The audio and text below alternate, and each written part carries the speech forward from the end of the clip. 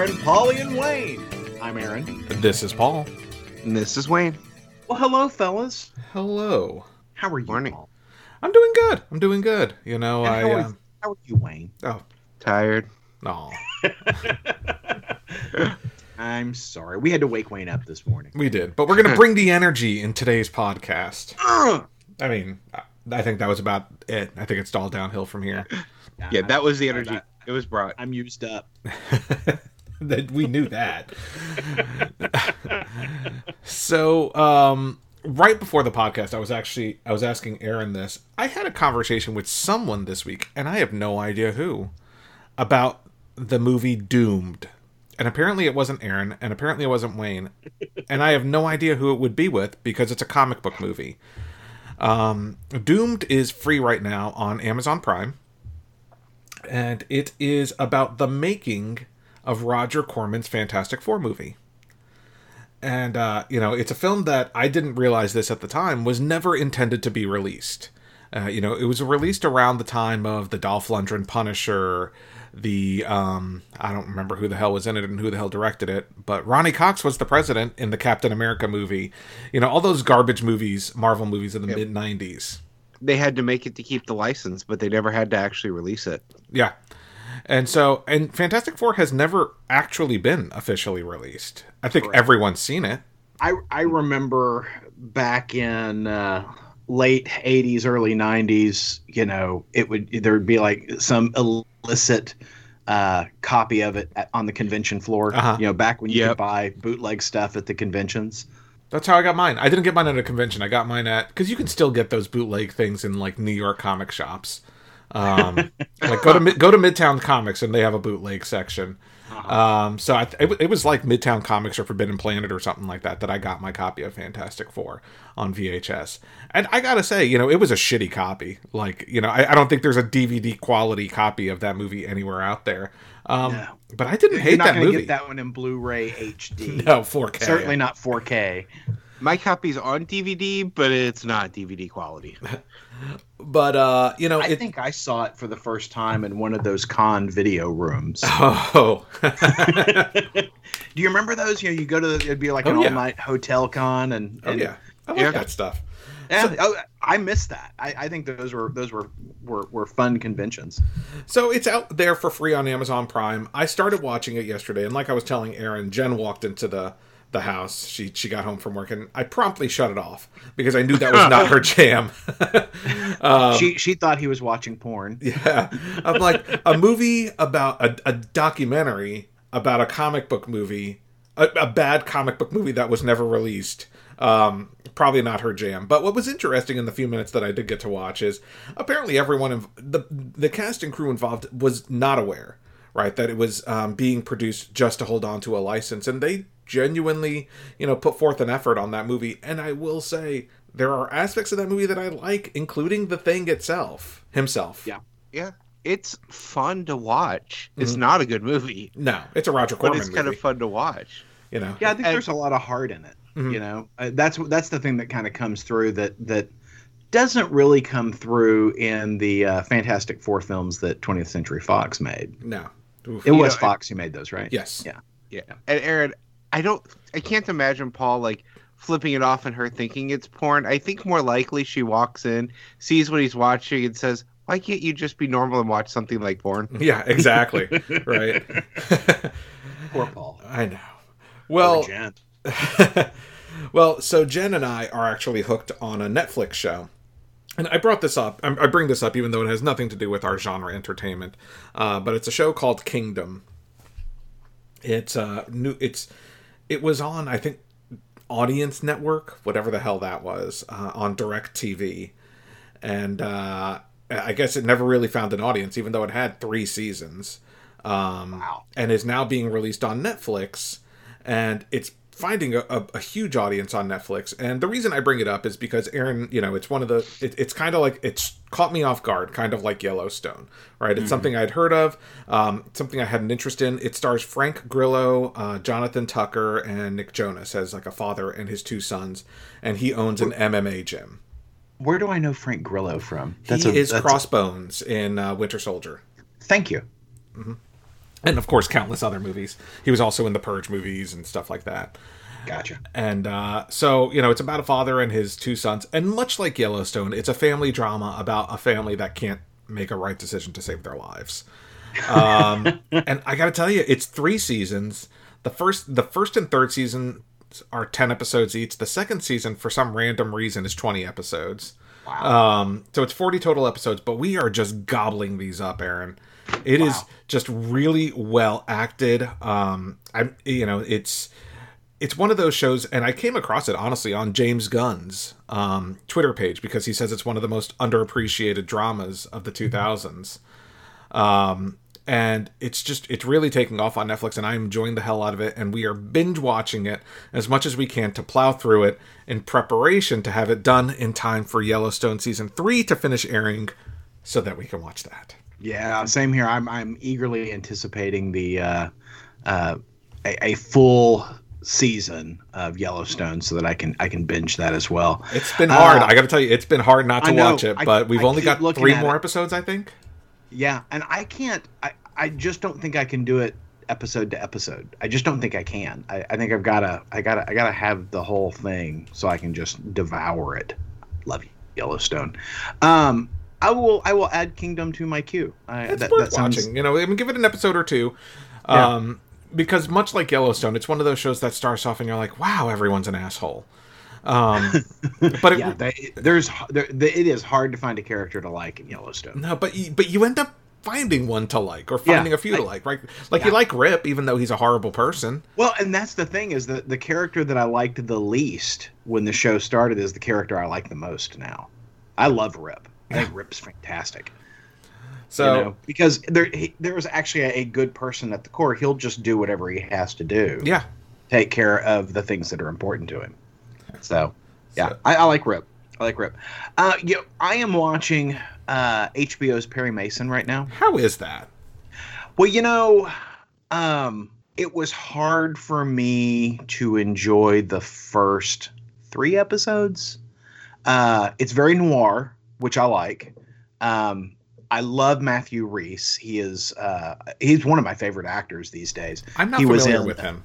He was in The Americans, which, if you've not watched, Paul, it is fantastic. It is about it's set in the 80s, about a Soviet sleeper cell family that, you know, appears to be American, and, you know, just completely wholesome American family, and they are really, really deep, dark Soviet spies, and it's all very cold.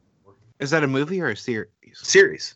And what's the name of it again? Because that's one I want to watch. It's called The Americans, and it is fantastic. I think it's one of those FX series, so it's probably on Hulu. It's on Prime. Prime, okay. Streams on Prime. And I'm adding that one to my list because that sounds awesome. Absolutely love The Americans. And you know, it actually has so many times these series don't stick the landing, you know, when the stories are serialized. Sopranos, I'm looking at you. But it has a very satisfying ending for the show that it is. I love that show. Anyway, watching Perry Mason, I had a hard time in the first several episodes, but I knew that there was good stuff there, so I stuck it out. And the reason I had a hard time with the first several episodes is that we start out with Perry Mason as a private investigator, and he is a drunk, a liar, and a thief. And, you know, not at all the, you know, paragon of morality and justice that we know from the Raymond Burr series. And so I was really having a hard time, like, why are they calling this Perry Mason when this character is nothing like Perry Mason, right? You know, and then there is this turn at about episode 4 where it's, hey, you're going to have to become an attorney. And that is where the show takes off. So if I have one complaint about the show, it's that it spent too long with him being private investigator. That really should have been handled in an episode and a half and not have taken 3 to 4 episodes. But once he becomes an attorney, it is fantastic. The show is set in 1930s California.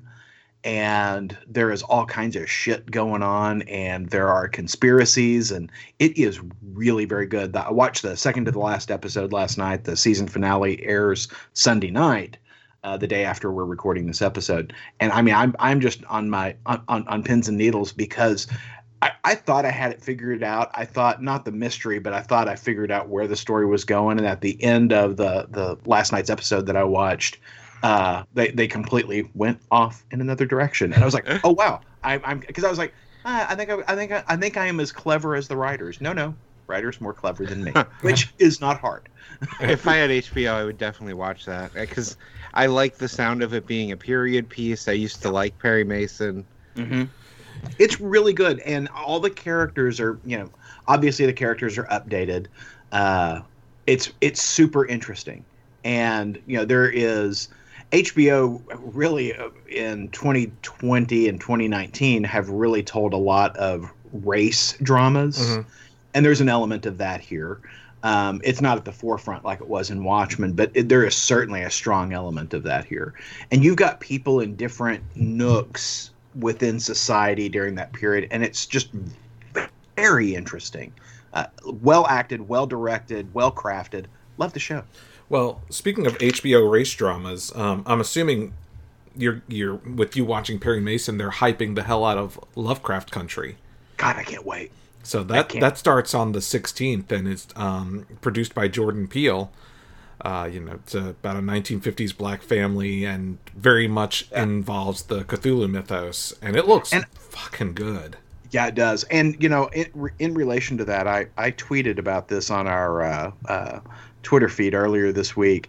There is an episode of Imaginary Worlds. It's another podcast, not ours, but Imaginary Worlds. It's a podcast about creating narratives and fiction, and creating the worlds around them, and what how those apply. Oftentimes to current scenarios. They do an entire episode on H.P. Lovecraft and his racism. And it is a brilliant deep dive into that. And I think it's really timely given that Lovecraft Country is coming out here soon. So it's Imaginary Worlds. Check their feed. It's a recent episode. It'll jump out at you. It says something Lovecraft. But it really was a terrific episode. And if you want to find the link, it is in our Twitter feed. All right. Well, and we'll talk about Lovecraft Country when that comes out. So I'm assuming you're watching these on HBO Max itself, these shows. I am, because I enjoy me some HBO Max. I have used mine very little, admittedly. Even though I have to Google Chrome it, I am really enjoying it. Well, I have dabbled in Peacock and Quibi recently. Ugh, Peacock is awful. Peacock is awful, but at least it's free, right? And so, it's funny. And last you're getting what you pay for. Yeah, exactly. Last night, it's funny, Jen and I were looking through the movie selection on Peacock. And it's so funny because, random ass stuff will be Peacock Premium. Like Ted, the movie with Mark Wahlberg and the teddy bear, will be... Yeah, that's been out forever. Forever, 8 years. You have to pay if you want to see that one. But, all the Bourne movies are free. And it's, so random. But there is a lot of shit in their movie selection. I mean, every direct, I guess because Universal owns, all these smaller properties and these direct-to-video films, you get, instead of Battle for Los Angeles, you get Battle of Los Angeles. And, you get all those, instead of Jurassic Park, you get, Jurassic... I don't know. It's shit like that. Well, it's Jurassic Cretaceous Park. Cretaceous Park. Yeah, it is something like that. No, it's Jurassic Parks. It's about a group of dinosaur friends that hang out at a coffee shop. Exactly. There's a lot of Danny Trejo movies for some odd fucking reason. Well, that's actually a good thing. It's so funny. There is just so much garbage. And the worst part about their movie selection is that you're navigating it from A to Z. Everything that starts with the is categorized under T. Oh no, that is awful. I got to the T's and I'm like, why are there so many? And I was like, why is this movie here? And I'm like, oh, the. Yeah. I bet they have the Transmorphers on there. I think they probably do. It's such a, like you said, you get what you pay for, but you do get a lot of NBC programming and things like that, and NBC Sports and all that. So if you like that stuff, and it's got a ton of old shows, it's unfortunately the streaming service that has Yellowstone, but Yellowstone is a premium, so you have to pay to watch Yellowstone, and for that I might as well just buy the season. Buy the season. Yeah, same here. Yeah, watching sports. The only sports I care about is the XFL, and The Rock bought that. Yes, and they'll probably. But the last time the XFL had to deal with NBC, oddly enough, so I guess we'll see. Oh no, Fox. It was Fox. So I guess you don't have to worry about Peacock. And I did. So how was your Quibi experience? So I dabbled in Quibi. Quibi's the one that has very short programs. Which I got to tell you, all of the content I've seen now 3 Quibi things. I saw the Die Hard movie with Kevin Hart and John Travolta and Josh Hartnett. It was like a really odd cast. I saw the Princess Bride remake, and the Princess Bride remake isn't so much a remake as it is tons of actors reenacting the movie in their backyards, all edited together. And I gotta say, as it sounds silly, but it was actually really fun. And I saw the remake of The Most Dangerous Game with Liam Hemsworth and the guy from Christoph Waltz, the guy from Inglourious Bastards. Yeah. All 3 of them, well, Die Hard was cute. The other 2 were fantastic. The problem is the 8-minute streaming is fucking annoying. Yeah. But honestly, it's no worse than basically watching a show with programs. Like, you watch 8 minutes, it stops for a commercial, and then plays the next episode. I would not watch these daily, because they release episodes daily. Essentially, they're filming movies and releasing 8 minutes of the movie daily. Is essentially how this works. And I had a 2-week trial period, which I was able to watch everything I wanted to watch in that 2-week trial period, ready to cancel, and goddamn them, they released a trailer for The Fugitive, starring Mike Farrow, starring Boyd Holbrook, who I'm not familiar with, as the Fugitive, but also starring Kiefer Sutherland as the cop chasing him. Boyd Holbrook is in Narcos and Logan and Gone Girl. I'm just not familiar with him, but Kiefer Sutherland, and damn it, it looks really good. And so I've already paid my $5 for the month, so I'll watch Fugitive, and then I'll end my subscription to Quibi. And here's the problem with Quibi: there is no, at least on my LG TV, there's no LG TV app, there's no Xbox app, because it is meant to be a mobile service. However, if you have the ability to Chromecast or Apple, what do you call it, AirPlay to your television, you can AirPlay it to your television, and it'll do it in high def. So that's what I do, because I'm not watching this shit on my phone. On your phone. On my phone, like an animal, like a fucking millennial. Yeah, like some kind of barbarian monster thing. It's just ugh. So I mean, Quibi, I gotta say, so there's 7 more episodes of Fugitive to be released, and at daily, I'm assuming that's about a week and a half. So I'd wait till like the end of August, get your 2-week trial, binge watch a couple of Quibi movies, and cancel before your trial ends, because that's about all it's worth. Yeah. So I haven't had the chance to watch much of anything this week, but I'm waiting for Doom Patrol to finish dropping, which I think the finale is either dropping this week or maybe has already dropped. What I did watch, though, was the 4-episode, it's either 4 or 6 episode, Netflix Transformers series. It was 6, because I only saw 4 of them. I really enjoyed it. It's got a lot of nostalgia for the Generation 1 people. This basically the look of the characters, their personalities. It is by far the weakest Optimus Prime I've seen in any series. Yeah.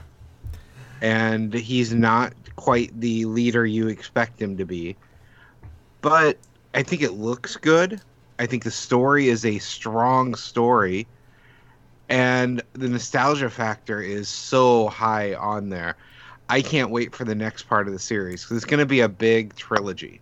So, with the first part being The Fall of Cybertron. Mm-hmm. I saw the first 4 episodes. It's well done. I don't know. For me, it just didn't connect with me. I felt there wasn't enough energy. Energon. There wasn't enough Energon in it for me. It just, I don't know. Like it felt kind. And I understand it's robots, and it's kind of silly to describe the show as lifeless. But I don't know. I just didn't get the momentum that I was hoping for out of it. It wasn't exciting to me.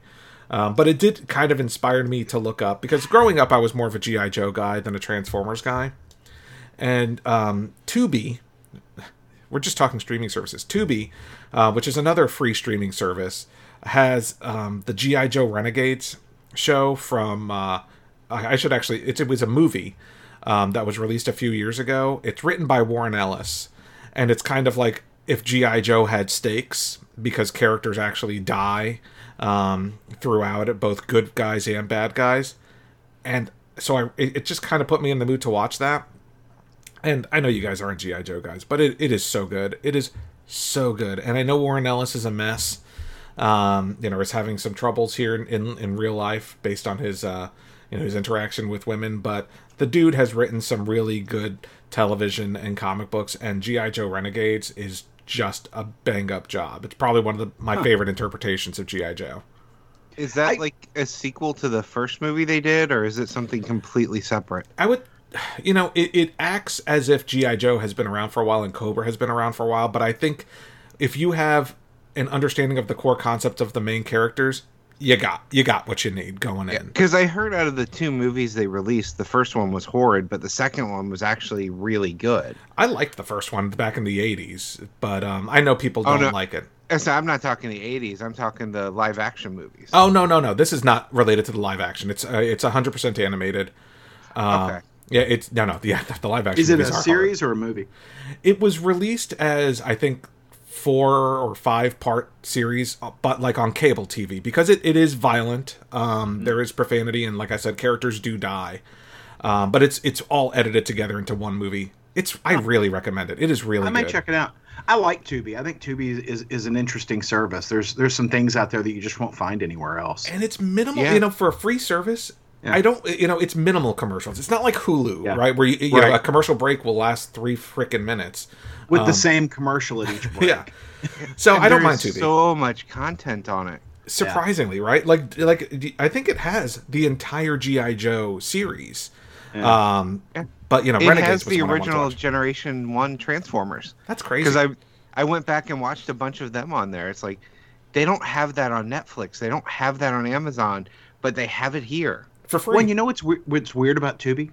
Is the app is on my television and on my TiVo. Yeah. I mean, it's like, I don't know how that happened. Yeah, but your HBO Max isn't. Correct. Yeah. I still have HBO Go or HBO Now, whatever it is. But, that app is on my TV, and I'm like, when are y'all going to transition that to HBO Max? Damn it. Well, because I tell you what, I'll be in hog heaven when that happens, because I'm fighting through the Chromecast interface. I hate Chromecasting. Same here. I hate it with everything I got, but I loves me some HBO Max. There's so much stuff there to watch. Now I will say there is an HBO Max app on the Xbox, so that's what I use.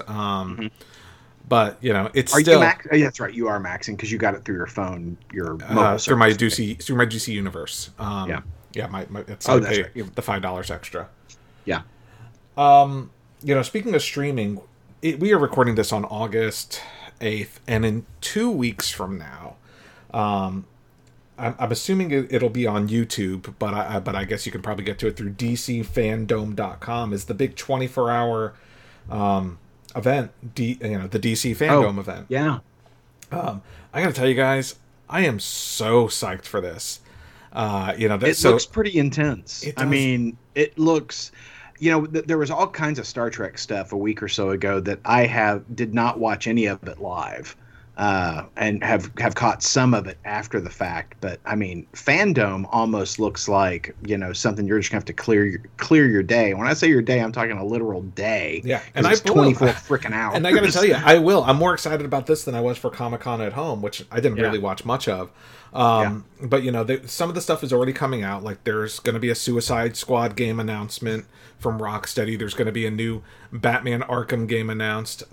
They announced the guest list, or at least a good portion of the guest list, and I took screenshots and I dissected the shit out of that list, because you know, Dwayne Johnson's on the list, clearly.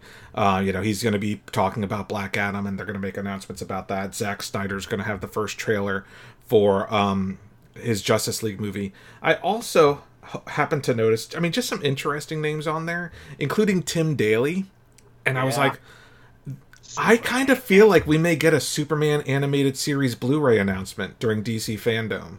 Oh, wouldn't that be awesome? That would be so awesome. Yeah. Because I really enjoyed my Batman animated series Blu-ray.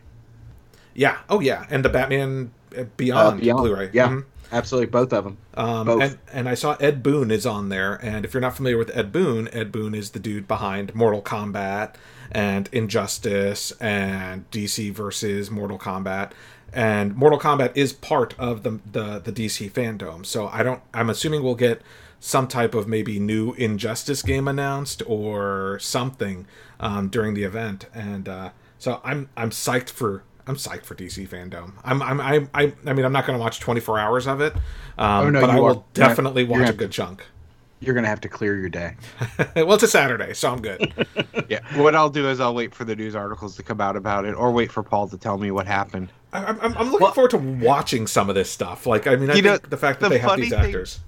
The funny thing was, when I watched that preview and it went through all of those names on the list, I paused for a moment to read some, and then I had the thought, you know what?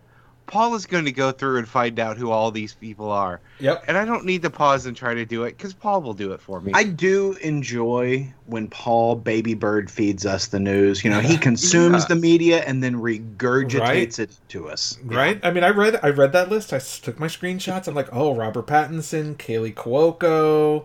Yeah. Well, and unlike the comic book media, when Paul tells us the news, he didn't get it from a tweet. And he never has to give us retractions. Right? That's right. I have no regrets. Well, you know, I mentioned Injustice, and it's probably a good time to talk about this Actual week. comic books? Yeah. I mean, we've been on the mic for 40 freaking minutes. You know, Injustice Year Zero surprise release, the first 3 chapters of the new Injustice prequel series came out.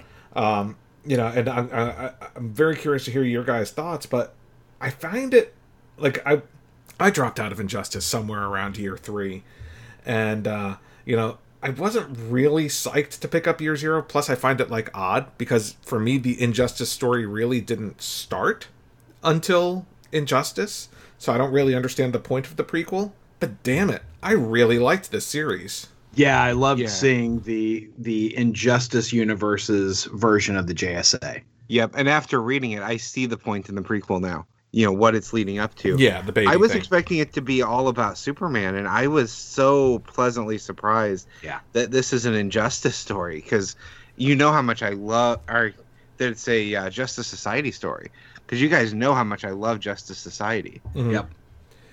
Yeah, I think that this was really strong storytelling. I enjoyed the writing. I enjoyed the art. I liked, you know, just seeing, you know, it really demonstrates the friendship that existed between Batman and Superman before everything went to shit in the Injustice storyline. Mm-hmm. Well, what was funny to me is, you know, well, there's 2 things. One, this very much was indicative. I think a couple weeks ago, you were like, I really like comics where my heroes are just sitting around talking. Yeah. And this was that. The first 2 parts were anyway. Yeah, I mean, it was the characters enjoying each other. Mm-hmm. I do think that we see a demonstrably stupid character in the book who, you know, has Joker breaks him out of prison, and you know, he says, "Hey, Joker, you know, you drive me to my son's house. I just want to see my son before I die, and then I'll help you do your thing." So he goes. Joker drives him to his son's house. He talks to his son, gets back in the car, and Joker likes, okay, I need you to help me with this shit. And the guy goes, no, I won't do it. And he's like, Joker turns the car around, drives to the guy's house, starts cutting fingers off his son's hands. And I'm like, well, what did you think Joker was gonna do? Yeah, Joker even said like bad form, like, duh. Yeah. And even Harley is sort of disgusted by the whole thing. It was a stupid guy. But I did really enjoy this. One thing that I enjoyed that we find out that Hitler didn't kill himself. I know. In his bunker.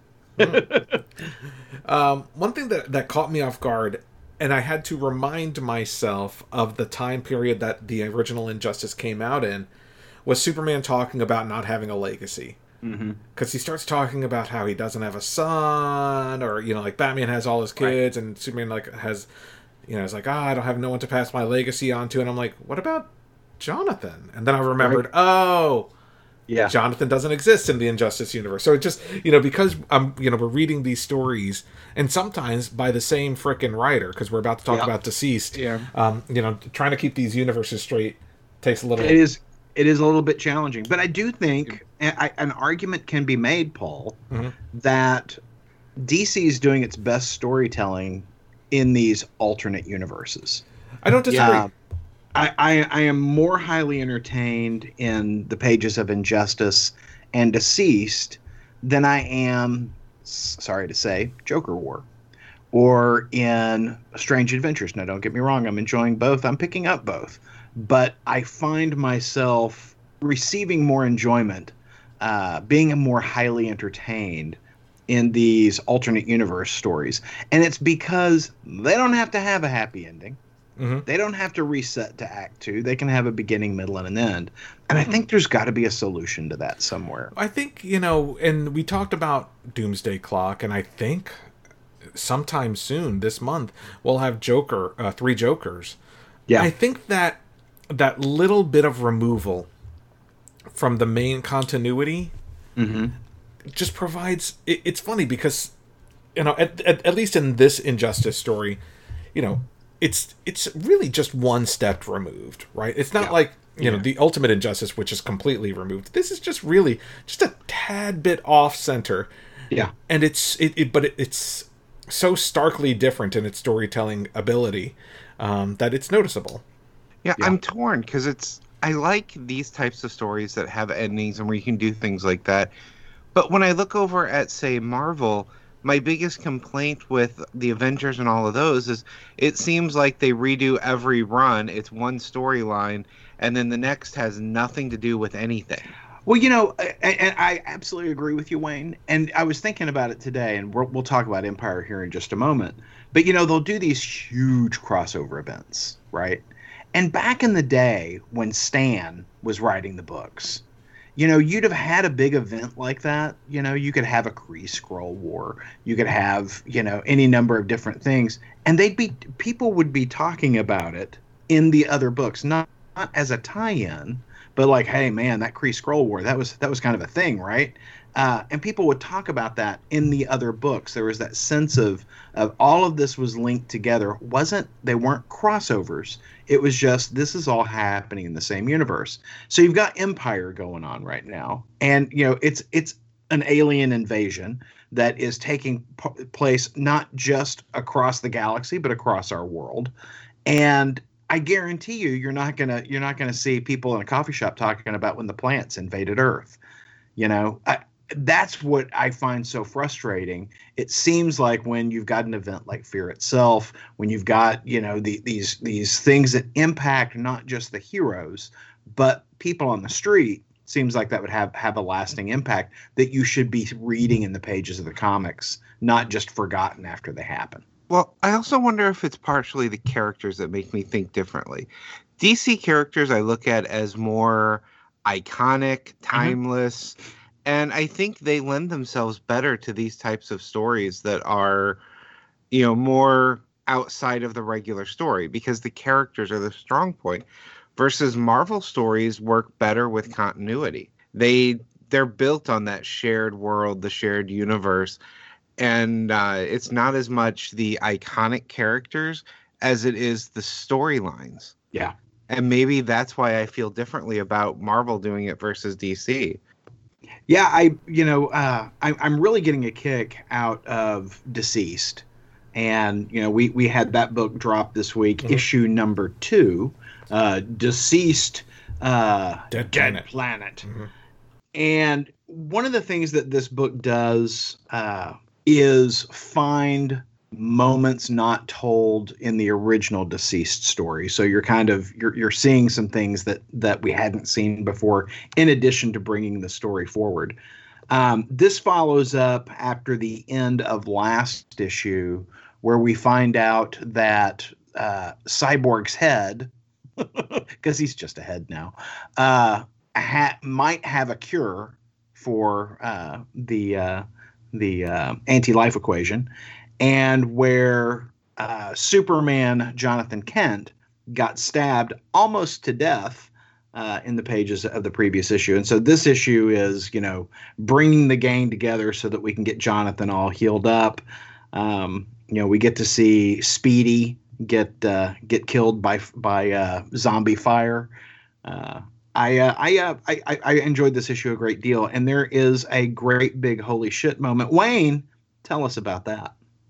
Yeah, so we find out that Shadow Pack, which is a team I really enjoy, kind of the DC's Justice League Dark before they started calling them Justice League Dark, but specifically some of the more magical type characters. They've been around and fighting for the last 5 years with, surviving all of this time until this issue where in a couple panels, they are all brutally slaughtered. Yeah, by Plastic Man. And Plastic Man was pretty brutal with them. Yeah, I mean, you go through reading it, and it seems like these are characters that the series is going to be about. Uh-huh. And then you turn the page and just they are one by one just slaughtered. It was a real holy shit moment reading it. Yeah, in fact, the John Constantine, where he appears to be devoured, is pretty gnarly. But I feel like John Constantine's gonna. We didn't see the body, right? Like no, Zatanna, you see Zatanna bite it pretty harsh, but you didn't see John Constantine die. Yep. I feel like he found a way out of that.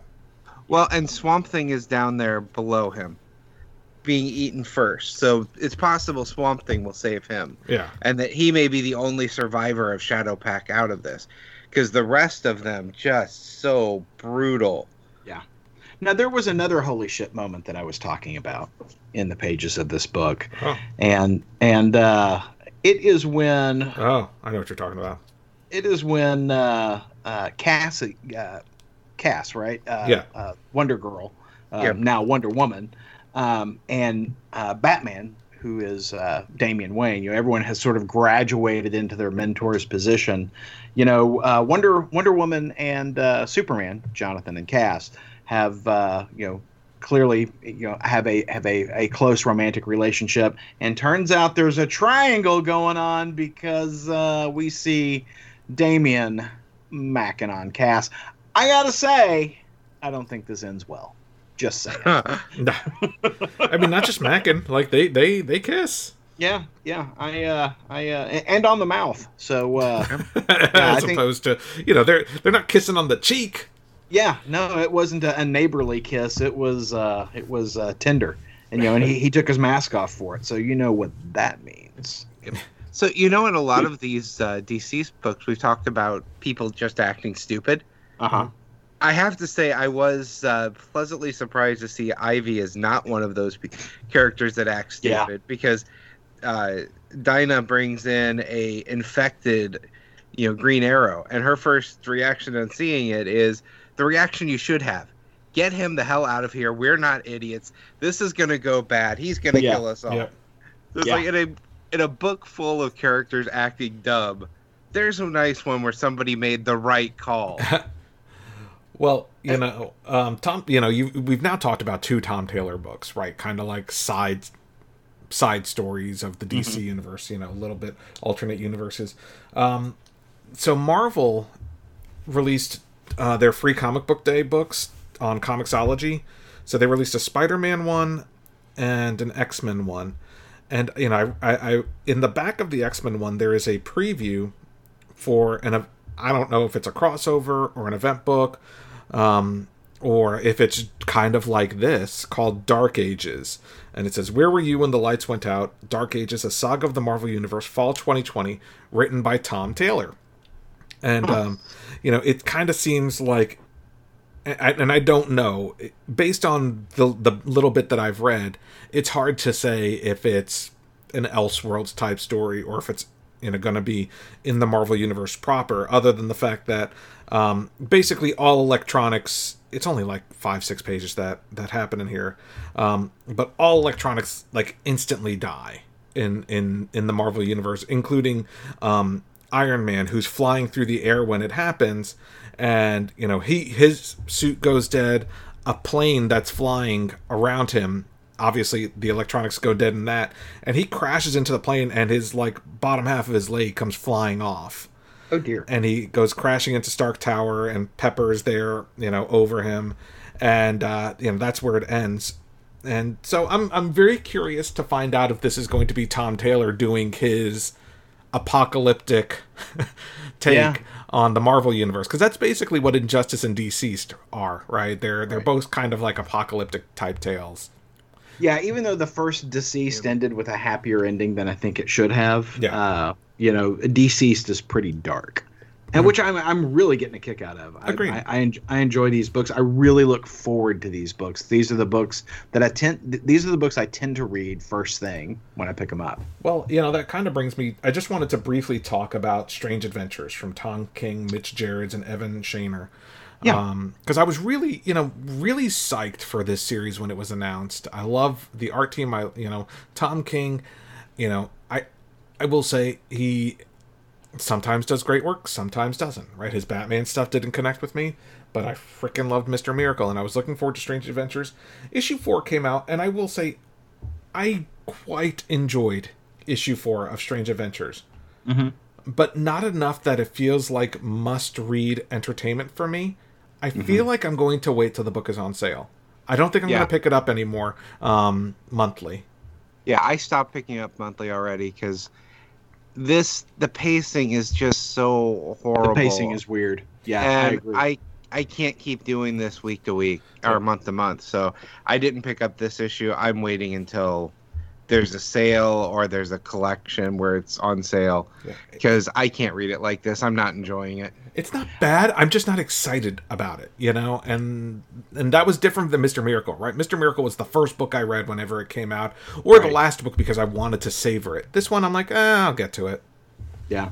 Well, you know, the juxtaposition between Mitch Gerads and Doc Shaner's artwork, you know, to tell the two different, you know, time periods of these stories is terrific. I really enjoy that. What I'm not enjoying about the book is, you know, really the point of the book, which is the mystery concerning Adam Strange's daughter. And it super concerns me what's happening to Mr. Terrific. Though there is a moment in this book. There is a moment in this book that had me laugh out loud, Paul. And it is when, you know, he is on Ron, you know, investigating and you know, they tell him he's going to have access to everything. And when he gets to Ron, the planet Rann, when he gets to Ron, you know, he is denied access to the Pict documents that he needs to look at, only allowed to see the Ronian documents, right? And so you can't. There's no point in you seeing the Pict documents. No one can translate them. No one's been able to break the translation. And of course, Mr. Terrific is like, well, I did on the way here. I had some free time, so I translated it. I can translate them for you. And you know, he winds up, you know, getting access and seeing things that they don't want him to see. So they're reprimanding him. And he's talking to I forget the character's name. He is Dr. Yeah, I know who you're talking about. He's the guy that, you know, Adam Strange and his wife were always working with. I forget the doctor's name. But you know, he's thank you. So, you know, Mr. High Minister, uh, he, Mr. Terrific challenges him. And he says, Mr. High Minister, wondering if you could tell me, where's your granddaughter? Where's Aaliyah Strange? And Dr. Sardith gets so offended, he slaps Mr. Terrific. So Mr. Terrific backhands him and knocks this son of a bitch down. And the doctor's like, you Earthman, you dare touch me. And this panel is fantastic with, Mr. Terrific looking over him, right? Because the guy is on the ground and he's like, you hit me. I hit you. What the fuck you think fair play means? I mean, the only thing that's missing is it's on the jacket. I laughed out loud. Yeah, I thought there were definitely some good moments for sure. Yeah. I mean, Mr. Terrific is written extremely well in this book. Well, and I know the book features Adam Strange, and it gives you the impression that Adam Strange is the center of this story, that he's the protagonist. He's not. It's Mr. Terrific. Yeah. And that is a big bite to digest when you think you're buying an Adam Strange book. True. And I think that makes this book a little bit more challenging to read. I think it will make it more readable, collected. And as much as I want to like Adam Strange's wife, she's a terrible human being. And not that she's human, she's, Rania. Yeah. But you couldn't tell by reading that for the first 3 issues at least. Yeah. She certainly acts like she's always been on Earth. Yeah, but she is a terrible, terrible, terrible person. And that really, she is willing to destroy the guy that they invited to help them out. And she is willing to destroy him. I'm very concerned. I mean, in terms of stakes, I'm very concerned for Mr. Terrific. So there's a lot I like about this book. The pacing is super weird. And it makes it challenging to dive into. In fact, I struggled particularly reading this issue. I had to come at it a couple of different times just because the pacing is so weird. I agree. Yeah. But there's a lot to like here, and I think it's one of those things. Some things aren't meant to be serialized. Some things should be big and collected, like Pulp, that we talked about last week. So I think that this is an example of that. I think this will read much better, make a lot more sense, consumed in one sitting. So there you go. And that's why I won't read it individual issue anymore. Yeah, the pacing just doesn't work as it is. So I think it will be a really good story. I don't enjoy it like this. So Wayne and I have been on the Empire train. We are in issue 4 of this crossover that seems to be coming out every week. I am kind of amazed by that. I gotta tell you, my holy shit moment of the year so far was in the pages of this book, Wayne. I got to tell you, I'm really enjoying this series. And one of the concerns that I had was, what are the stakes? I mean, we're talking about, galactic war. Yeah, we're not going to destroy the galaxy. What are the stakes? What are the personal stakes? And wow, ratcheted the fuck up this week. Yeah, well, and I love some of these character moments to happen too. The Tony and Reed conversation, where Reed is calling Tony out for making a suit of armor instead of doing things that would be more useful. And such an interesting suit of armor. I mean, I was sort of fascinated by that, and I did what it wanted to do. I wanted to know more about that suit of armor, and I really haven't felt that way about a suit of Iron Man armor in probably 20 years. Yeah, I love his answer to it. We told people to do things in their way. Told Thor to go quest. I think in suits. So his solution is around a suit of armor. So I thought that was... Which, interestingly enough, has a Fantastic Four emblem on it. Yeah. Yeah, I was fascinated by that. I love that interaction. I really have always liked Hulkling and Wiccan. Uh-huh. So I love how they're tied into this series so heavily, especially this issue and the revelation that they got married. Yeah, he's not my boyfriend you're talking about. That's my husband. I thought that was a great reveal. There's a lot to like in this book, and I got to tell you, this plays particularly well reading it in the guided view, because I think if you turned the page and you read you look at the 5 panels on the page, I think that bottom right hand panel on the page I'm about to describe to you. Yep. I think reading this in print would not be nearly so striking. I read it in guided view on Comixology, so I did not know the almost demonic face of She-Hulk coming up. We're having a big chat with Koi from the Kotati, and Mantis has shown up, his mom, with the Invisible Woman and the Thing and She-Hulk, or I'm sorry, Hulk, Jennifer Walters. Yep. She'll always be She-Hulk to me. Same here. I mean, even Thing calls her Shulky. But it cuts to panel 3 where She-Hulk, I'm just going to call her She-Hulk. Send me letters. Where she jumps in on what Mantis is trying to coax Koi into leaning on his human heritage and understand that the things he's doing, he won't be able to walk back, that he's going to have to bear the curse of what he's done, what he's trying to do if he does these things. And she's saying, you're not a horrible person. And She-Hulk jumps in and she says, it's a lie. The Kree-Skrull Alliance has deployed the Pyre, their sun killer. More talk will only give them time to use it. You should press your attack immediately. So She-Hulk is encouraging Koi to do what he's doing. And Thing, Ben Grimm says, what? What the heck was that, Shulky? You lawyering for the bad guys now? Whose side are you on? And it cuts to this magnificently illustrated panel. Yes. where She-Hulk's face is in shadow, and you've just got her eyes kind of just within the darkness peering out, and they are terrible. She's got almost a Joker-like smile on her face. And she goes, you're such a stupid animal, Ben. It should be obvious, but maybe this will help. And then, she gamma bursts everybody there, because apparently that's something She-Hulk does. And it turns out when in the first issue of Empire, was it Empire or was it the Avengers preview? I think it was first issue of Empire. Yeah, I think it was first issue of Empire.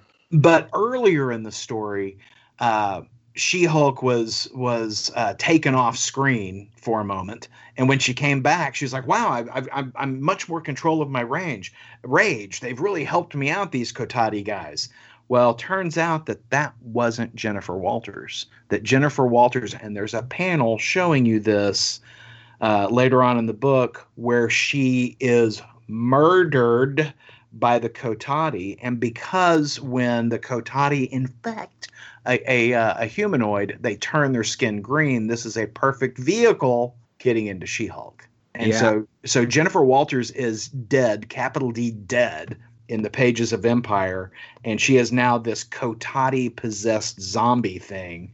And she hits the Thing, and rocks fly off, blood, the whole schmear.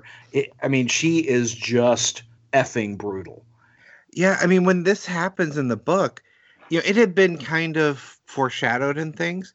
There were hints, but this whole time I thought maybe she was being mind controlled by the hammer they gave her. Right. Or something like that. When they revealed that she's dead, that was the floor dropping out, especially because I know She-Hulk has a Netflix series coming up. So I didn't think they'd kill the character. Well, again, it's comics. But in terms of the stakes in this story, they really ratchet up. And this foreshadows something going on with Hulkling, because Hulkling, who is also green, is suddenly acting differently. And, it makes you wonder, is Hulkling dead inside too? I am all in on Empire. Empire is so freaking good. The collaboration between Dan Slott and I forget the other guy.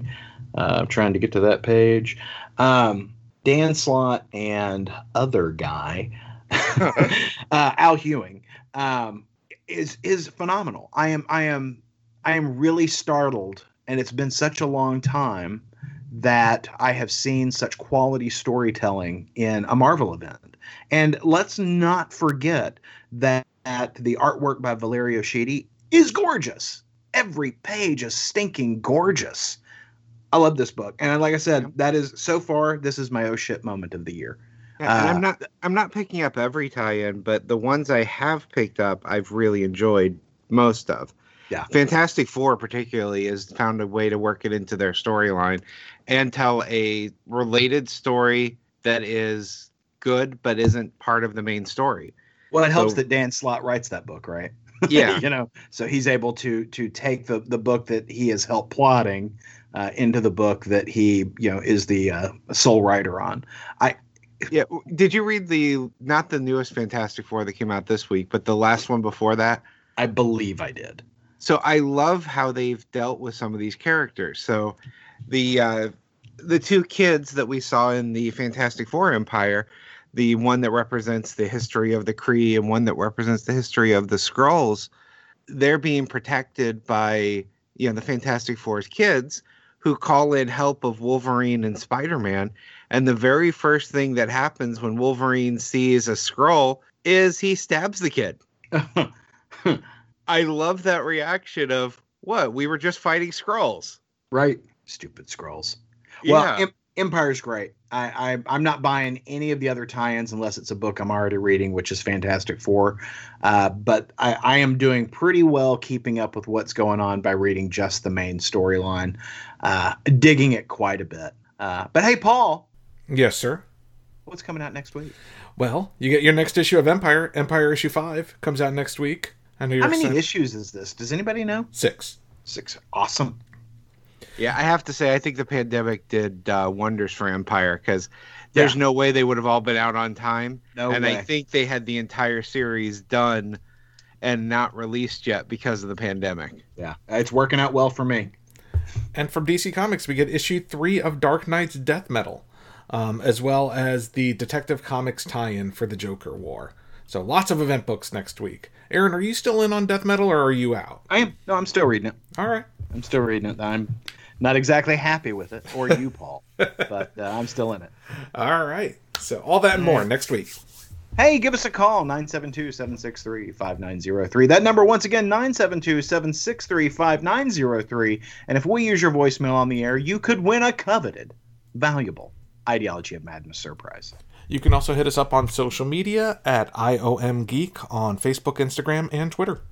And don't miss out. We are back with 23 weeks of Star Trek with Aaron and Polly.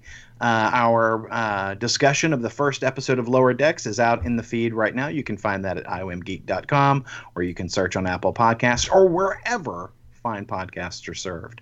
All right, guys. Well, there was a lot to talk about this week. Next week, I am excited to talk more about Empire. I'm worried about my She-Hulk. She's dead.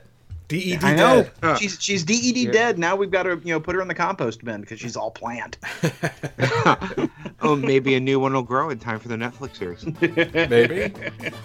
All right, guys. We'll do it all again next week. Catch you then. Podcast theme music graciously provided by Mark Andrew Pope. For more information, visit markandrewpope.com. Funny Books with Aaron and Polly is a production of ideologyofmadness.com. No Spider-Man clones were harmed in the production of this podcast.